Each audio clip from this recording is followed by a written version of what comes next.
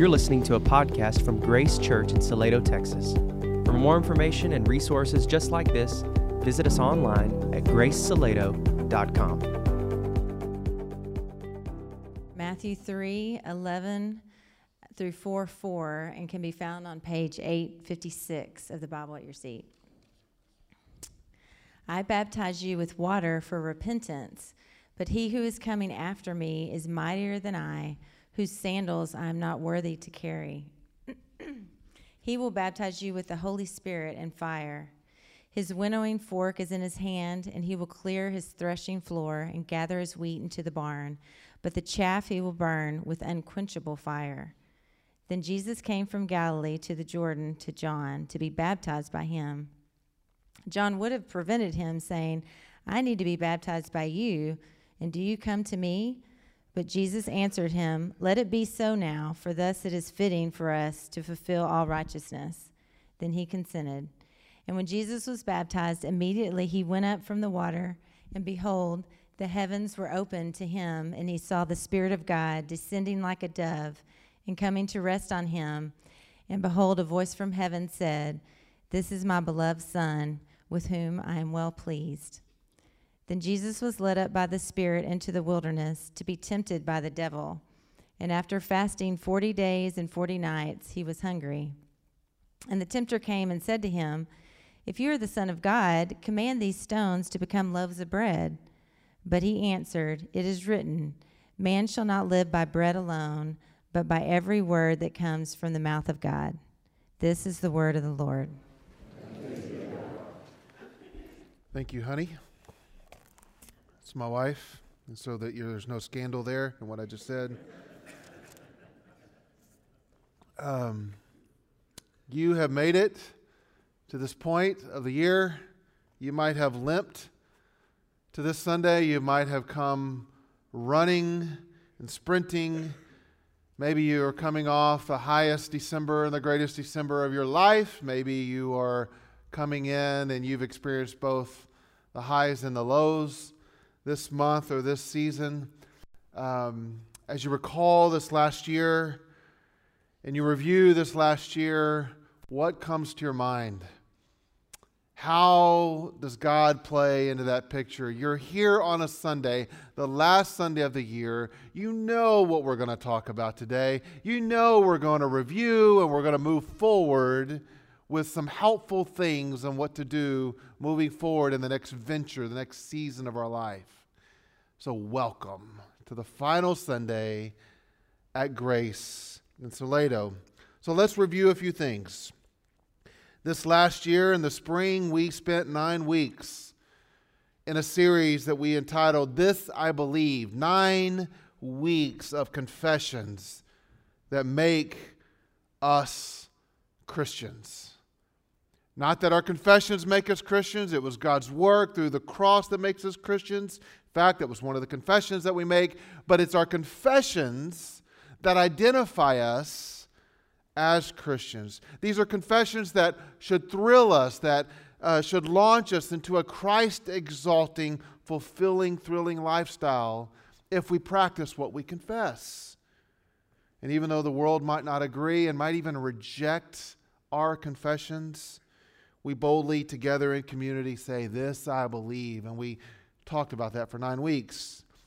Then we moved into a summer where we talked about the mission of the church, in which we discussed for several weeks our desire and our mission to cultivate communities of biblical faith, eternal hope, and radical love.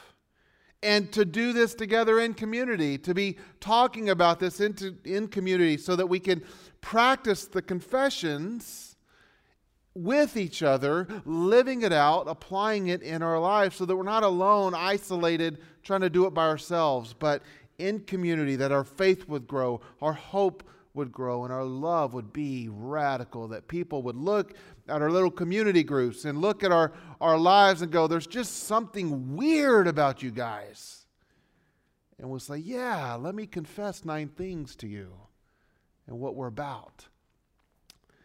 And then we moved into the fall. And the series title is kind of controversial because we kind of, at one point in the series, said the series is called Knowing God, and then I went all ESV on everybody, and we used the word behold, because it's kind of what we're going to do December, and that's what we're going to do in the spring. So really, we looked from the end of summer coming up into Advent at the series, 14 weeks, in which we called the series Behold Your God. Remember that? For those who were here? Like it was just a few weeks ago. What we think about God is the most important thing about us. Does what you hope in or what you worship as God compare with the God of Scriptures? Or is it just some God that you're accepting? Does it line up with who God reveals Himself to be in His own Word? And so just to recap that series, is the one that we're centered around. Is He the one who promised and proved to be holy, holy, holy? Spent 2 weeks on that. The God that is immutable, which means the God who does not change, cannot change, doesn't need to change for any reason, which means He doesn't get stressed out and go, oh no, I need to adjust this, I need to do this. No, He's immutable. His character doesn't change at all. It's good news for us. He's a God who's sovereign. And though that could be a whole year of sermons, we crammed it all into 2 weeks. And we discussed that He is sovereign over everything. He's sovereign over everything. Everything. He doesn't ask permission. He doesn't need to get a committee together. He doesn't need to say, okay, Jason, I don't know if you're okay with this. No, He's sovereign. We had a friend come in and talk about the Trinity, and we were learning and reminded that God is one, and how amazing and how complex and how stressed out we can be over that doctrine and over that relationship, but it doesn't stress God out at all, that God is the Father, the Son, and the Holy Spirit. We even see that in a wonderful relationship played out here in the story and the message that Kelly read today.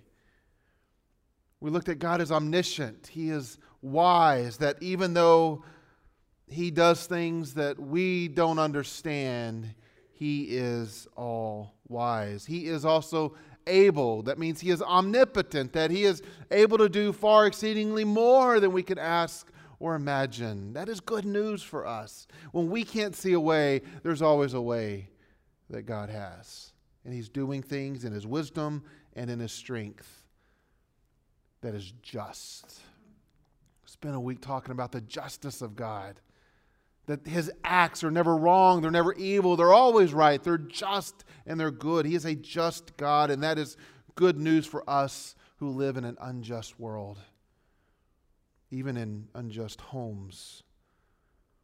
He is kind, and then we ended it with He is loving.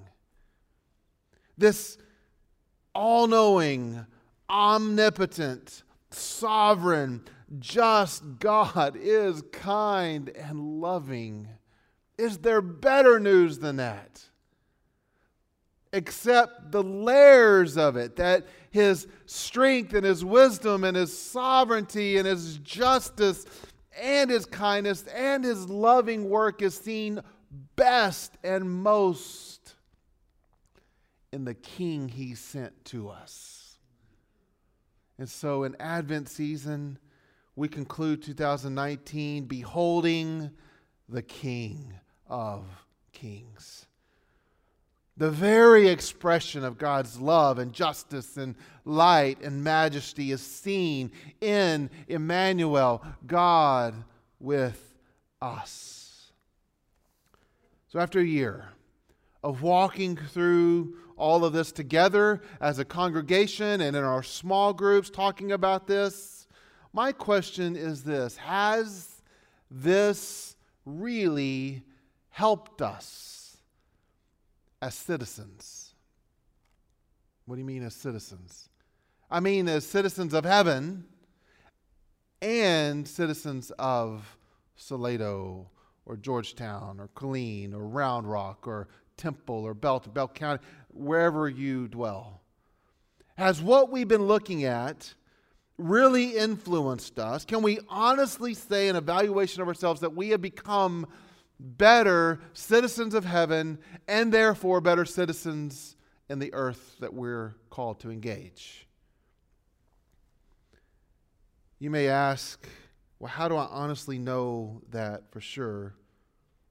As you evaluate your year, you could ask it this way: how do I know for sure that God is the one I worship?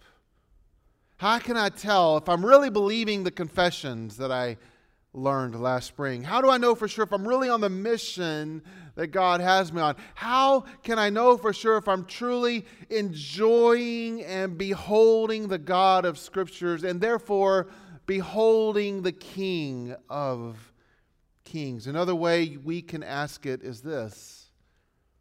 Another way that might reveal it is this: what is my life centered around? What is at the very center of my life? So, let me remind you what the word behold means.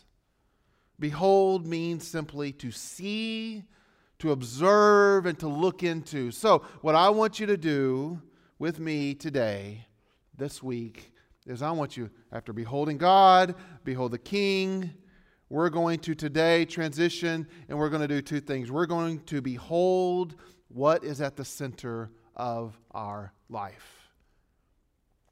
And we're going to transition it into behold the King that is worth following. See, it's important for us to evaluate what runs us, what fuels us, what governs us, what fuels the activity and charts our course, what sets the compass that directs our steps in our life. And it's good to do this and to check this out as we turn the page on the calendar year and to behold our life and observe what it is we're following and who we're following and what's at the very center. And the one true God wants to reveal what's at the center of our lives. He wants to direct us. He wants to show us. And therefore, He might usher us into a time where we can be tempted, where we might even be tested and tried, so that when we're squeezed, we can see, wait a minute, what's coming out of me is not Christ. It's not God. It's not those confessions. It's not the mission. It's not what's coming out of me is something I don't like that much.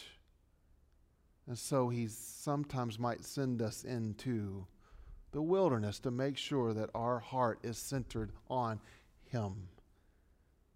This is where our text is taking us this morning that we look at as we move into this year. As we behold what is at the center of our life, we do that by beholding a King that is worth following here. This is the beauty of Jesus Christ. He came to be King. He came to be the final King. And the final King did not just come to save us, which is amazing grace. Nor did He come just to tell us how to live, which is amazing grace. But He came to show us how to live. He came to show us that what should be at the center of our lives is the will of God. What should be at the center of our lives is the Word of God. This is the King worth following. We see it here. Let's just look at this scripture and unpack it briefly in our time together. John the Baptist is introduced in chapter 3. And you see some weird things about John the Baptist. This is an unusual cat, okay? He's unlike, if he were pastoring a church around here, you would be like, okay, not going to that church. He had one job. His job was to introduce and prepare the way of the one who's coming. He knows the King that is coming is the one worth following, not himself. He knows that even though people want to follow him and be disciples of John the Baptist, he's pointing to the King. And he's weird, but he's good. He's accurate. He's fulfilling his mission. He's doing his confessions. He's on mission. He's beholding his God, and he's pointing people to the King. And we see here in verse 11 his introduction, or his more of a description of this King. He says, I baptize you with water for repentance, but he who is coming after me is mightier than I, whose sandals I'm not even worthy to carry. He will baptize you with the Holy Spirit and fire. He's saying to the people, you get water. You understand water. You get the idea of going under, being cleansed, and coming out, kind of the feeling of freshness and newness. You don't understand yet what's coming your way. You're about to be baptized with the Holy Spirit and with fire. That means things are about to get burned up. Things that you don't need. Things you shouldn't have in your life.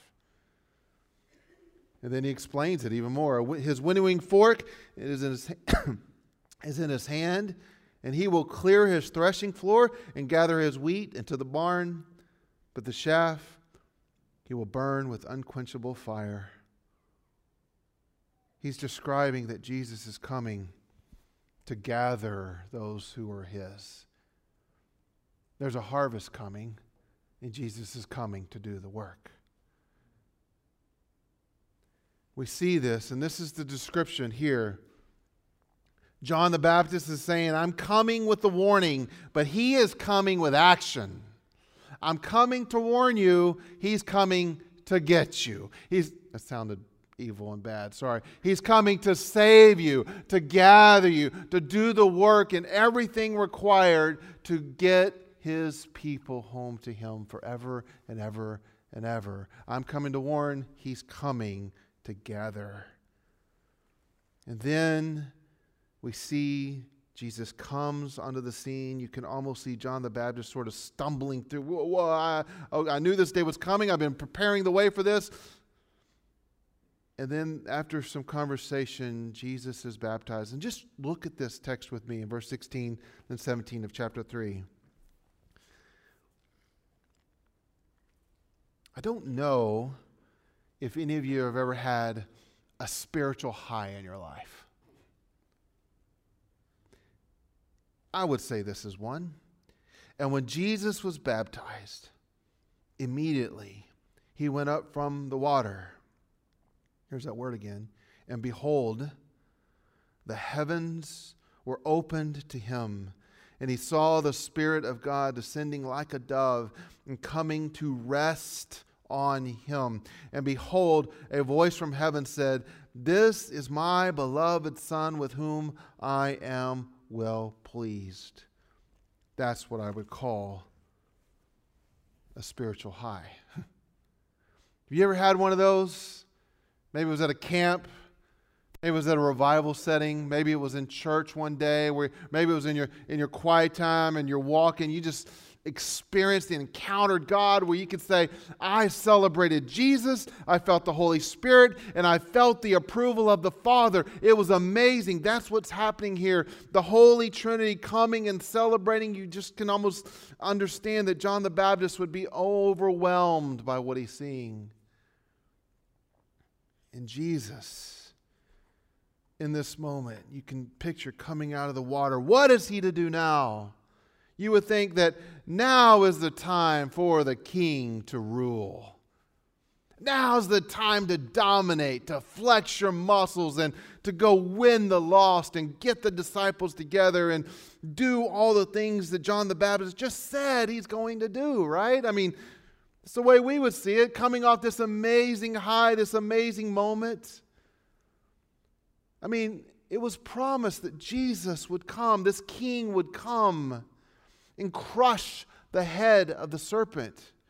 We would think that now was the time to do that, right? Well, he does start right away to do that.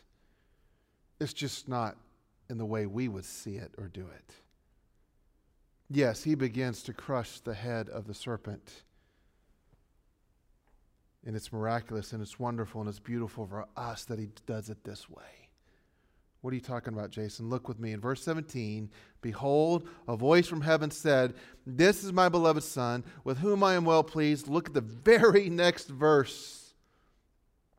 Then Jesus was led by the Spirit into the wilderness to be tempted by the devil.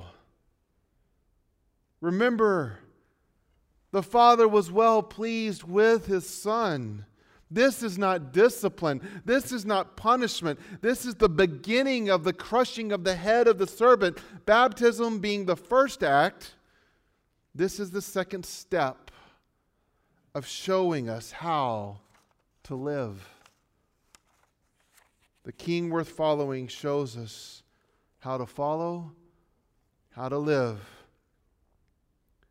Starting in chapter 4, we see here how to follow the King, which is the next series that we're going to look at. Following the King. And before he invites people to follow him, before he goes out there and starts speaking, he is led by the Spirit to a time of testing. What is the test?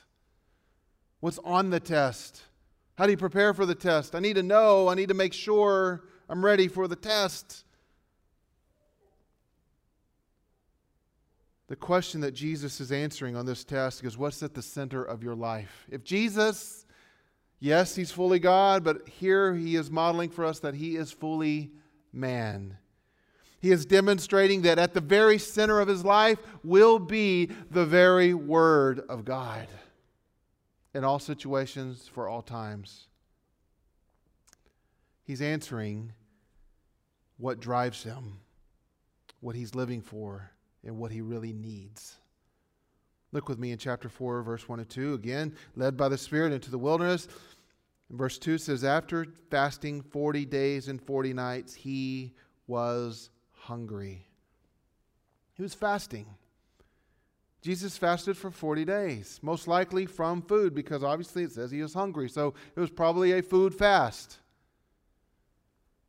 Do any of you have family members, because I'm sure none of you are this way, do any of you have members in your family that experience what's called hangry? You know what that is? Like if you skip a meal, Lord forbid, that you get angry, and all of a sudden mature people that can accomplish amazing things, lead companies, lead families, all of a sudden they act like toddlers when they skip that meal. Imagine 40 days of that, the feeling of that. When we come to rely and expect things that our bodies are conditioned to have, and then we are deprived of that substance, we see what it is that we really crave, what we think we really need. That's what fasting does for us. It reveals what we truly crave and what we really hunger for, what we have convinced our bodies and what we think that is the most important things in our life. Fasting reveals this to us. Fasting from food is obviously probably the best way to do this.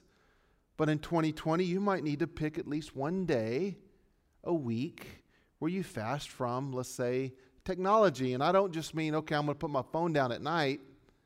No, like unplug from everything. Well, not TV, everything. Maybe a whole week, maybe even a whole month from social media. Where you don't just unplug, where you say, you know what, I'm not going to engage online communities where I can't even see people. I'm just going to withdraw to a wilderness of no social media and see what God wants to reveal to my life. That hangry pains of, I got to get online. I got to see what so-and-so's doing. I got to see what's going on here. I'm going to miss what's going on with the news. Really? You're going to miss the news? I mean, like the things we convince ourselves that we think we need, fasting reveals to us. Maybe you begin by considering this question. Other than a member of our family or maybe our jobs, what is one thing that you think you could not live without for a week? I don't want anybody in their sinful nature to use this as an excuse. Hey, my pastor said I can quit my job for a week. It's not what I'm saying. My pastor said, honey, that I don't have to talk to you for a week. It's not what we're saying. Other than a family member or your boss who you probably don't want to always be around. I mean, what is it you don't really think you could live without? Perhaps the Holy Spirit might want to lead you away from that for a season. You think, oh, God wouldn't want me to go an entire week without this? I mean, without Instagram or the internet or any form of technology? Well, the King of Kings withdrew into the wilderness, and he was led there by the Spirit of God. He wasn't lost, on purpose, with a purpose, to expose, to confirm that at the very center of his life, the mission of God reigns in his life. His life is centered on God's will and God's word. Let's look in verses 3 and 4 of chapter 4. And so the tempter came to him. Remember, he was hungry. It didn't say he was hangry. I wasn't saying that Jesus was hangry. It just says he was hungry. And the tempter came and said to him, "If you are the Son of God, command these stones to become loaves of bread." But he answered, "It is written," and here it is, "Man shall not live by bread alone, but by every word that comes from the mouth of God. Behold, the King worth following." The King that the angels sang about. The King that Herod was afraid of.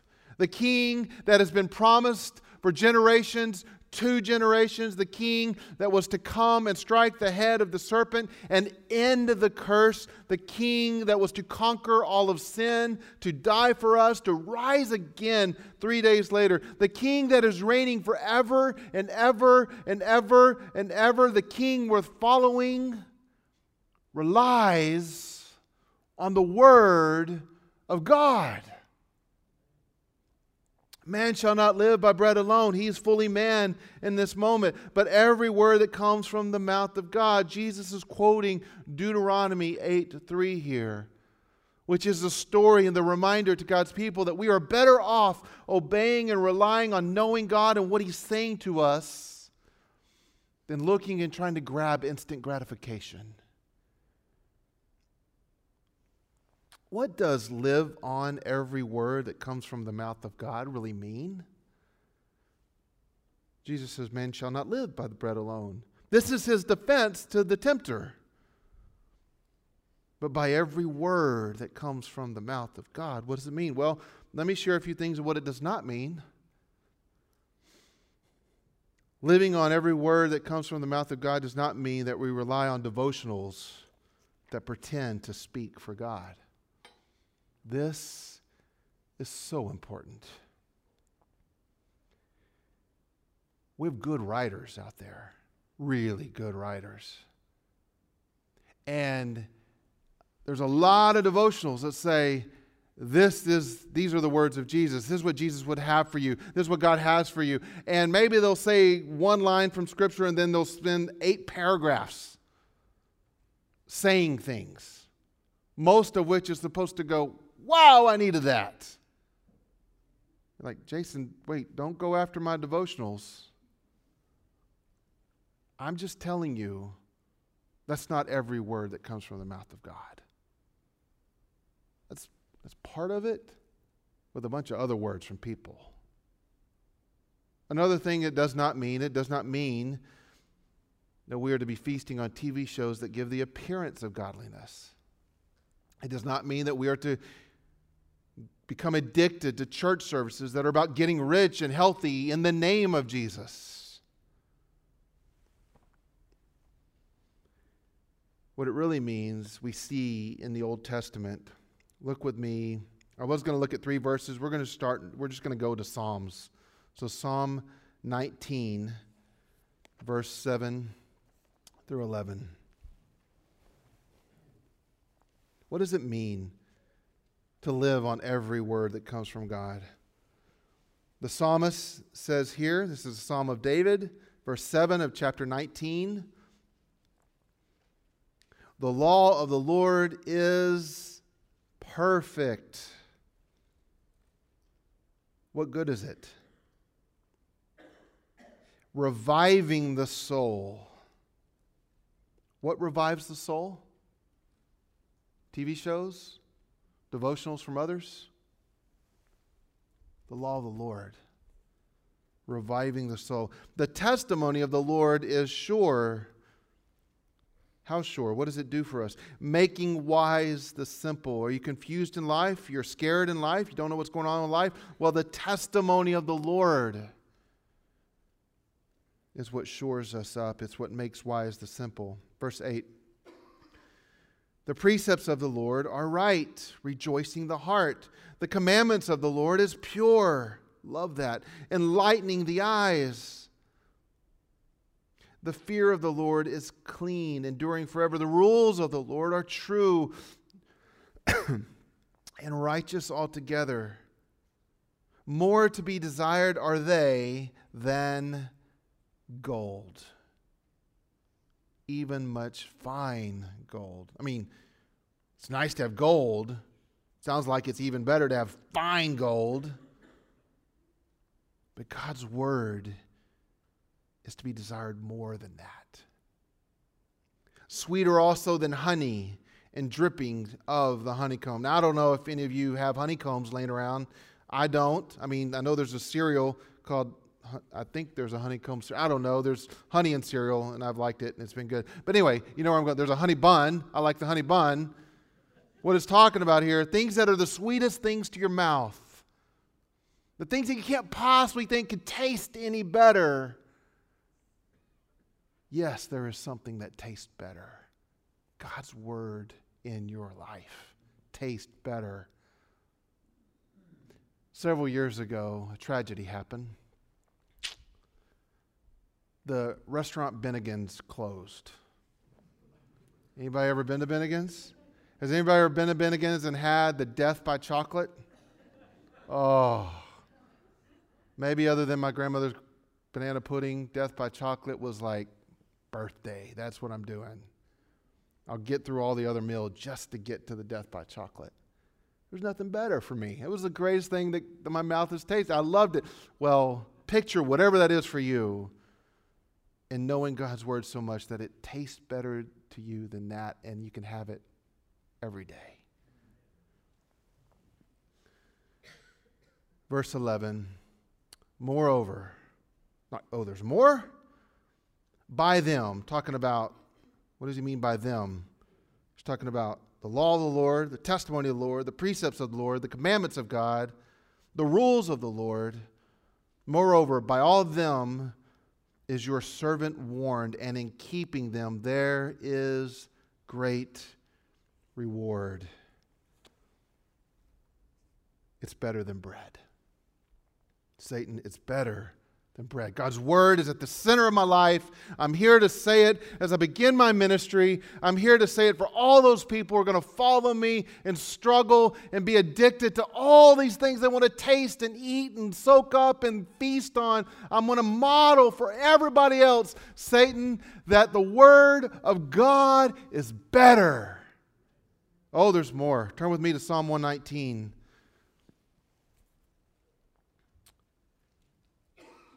I have to end it at a certain place, but just read this with me. Verse 1.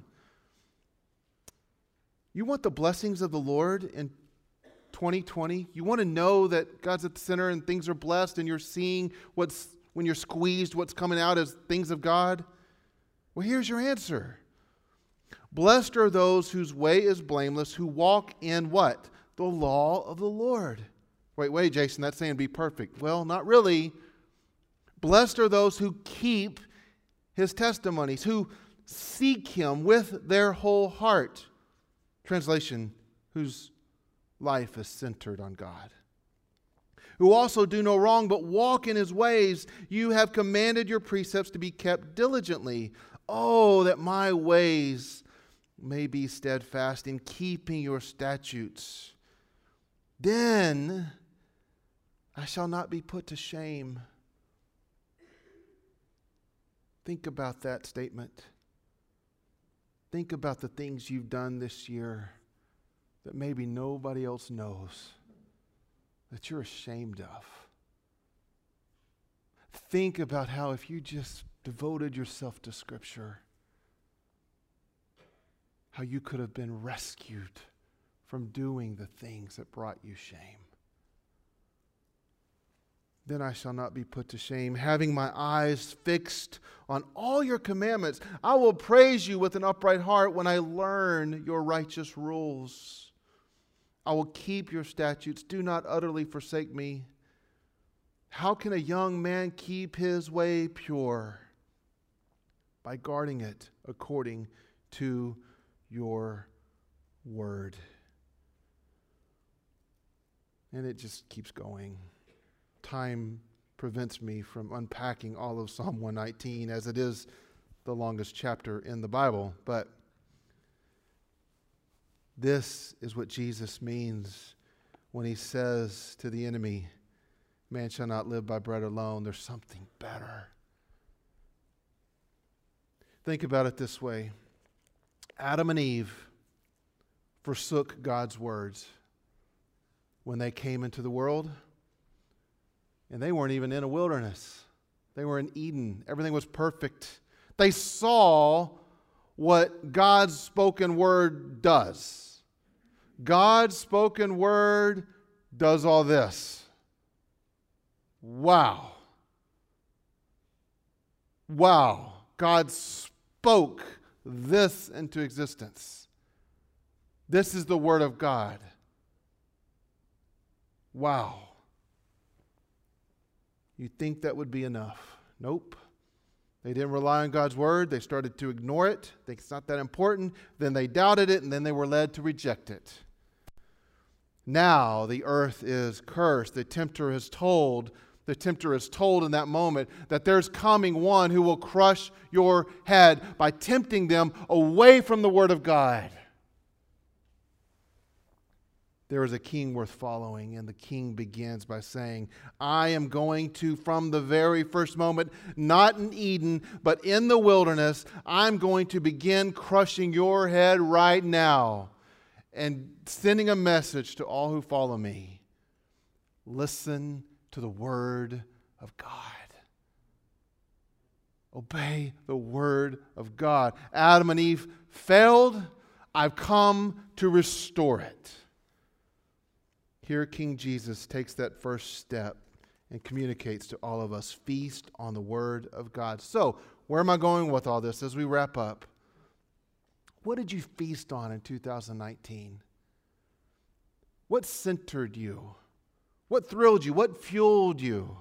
Last night we were rushing back from basketball tournaments in Fredericksburg, and we were coming back last night, and Kelly's fallen asleep in the chair, and I'm like, okay, if I can make it back, I can eat something before 8 o'clock and watch the semifinal football game. And I was like on this mission, like I'm going to watch this. I didn't have a rooting interest, except I don't like Ohio State, but other than that, I didn't care for Clemson. I just don't like Ohio State. But I thought this would be great. I like football. So here I am. We get in there. I got my great sandwich. I mean, it was lean chicken with avocado and had jalapeno crushed up in it. And I did a lot of work on that. I was ready. I got my LaCroix sparkling water. I'm sitting there in my chair. I sit down to watch. Even better than that, my daughter kind of scampers into our bedroom with my wife, and they're laughing together. They're watching something non-football related. I think it's a dog award show or something. And like we're at this moment where we're like laughing and great and everything's like, and then the DirecTV goes out.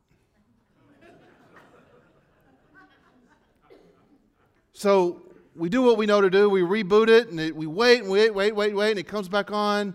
We're like, okay, everything's restored. We're good. I'm already done with the sandwich, but I'll find something else to eat while we're all in a happy place again. And then it goes out again. We don't rely on a football game or a well-made sandwich or a dog show for our long-term joy. But there are 1,000 little things in our lives that crowd out what's really fulfilling. We saw how quickly and how sour we became in our own home. Instead of just running to God's word and saying, maybe God wants to prepare us for Sunday. The king worth following models for us here that man should not live by bread alone, but from every word that comes from the mouth of God. What do you rely on? What do you center your life on? And so as you evaluate, I just want to give you 4 things. Really, take 1 minute, I promise. Begin by making Scripture a priority in your life. Number 1, have a goal. Do you have a Scripture reading goal for your life? I can't think of a better goal than reading through Scripture in a year. It's very reachable. Have a goal. Have a plan to do that. Don't say that, yeah, that sounds great. Okay, Genesis 1. How far should I go today?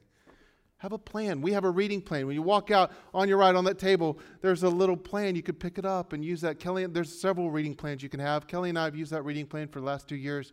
I love it. I don't use it every year, but we've used it the last 2 years. It's good. It's kind of chronological. I really like it a lot. But find a plan. Stick with it. Have a place. Have a goal. Have a plan. Have a place. Yes, it's good for my kids to see me reading Scripture in my office. They walk in. I love it when they walk in. They see me reading the Bible. They're like, oh, sorry, Dad. They're feeling bad, but I'm loving it like they just saw their dad reading the Bible. That's awesome. But I also don't like getting interrupted. So my best time of reading Scripture is the place. It probably aggravates y'all. You see my truck here, but I'm in the office and my elbows are on the side of this Bible. In the mornings, I'm in this Word, and I love it. There's a coffee mug right there. It's my goal, it's my plan, it's my place. Number 4, resist the devil. There's 1,000 little things he's going to try to get you to look at and do. That's why I can't read the Bible online.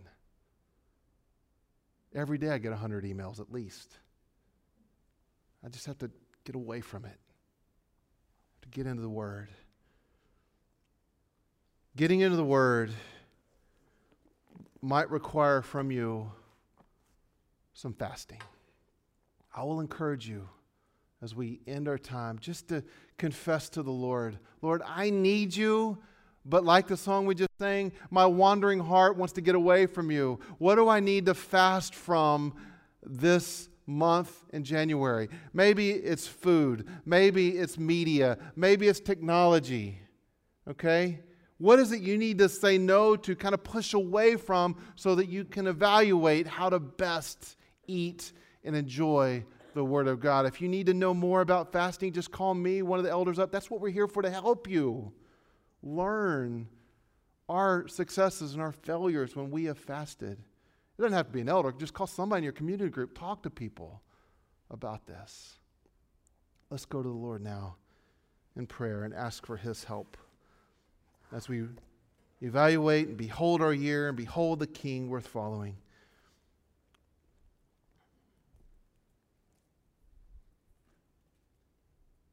Everyone in this room, Lord, needs you. I'm not convinced that everybody in this room is aware of that.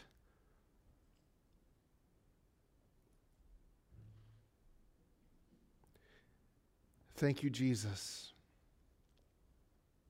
for modeling for us that sometimes the Spirit will lead us into very hard places so that we will see then what we're made of and what's inside of us.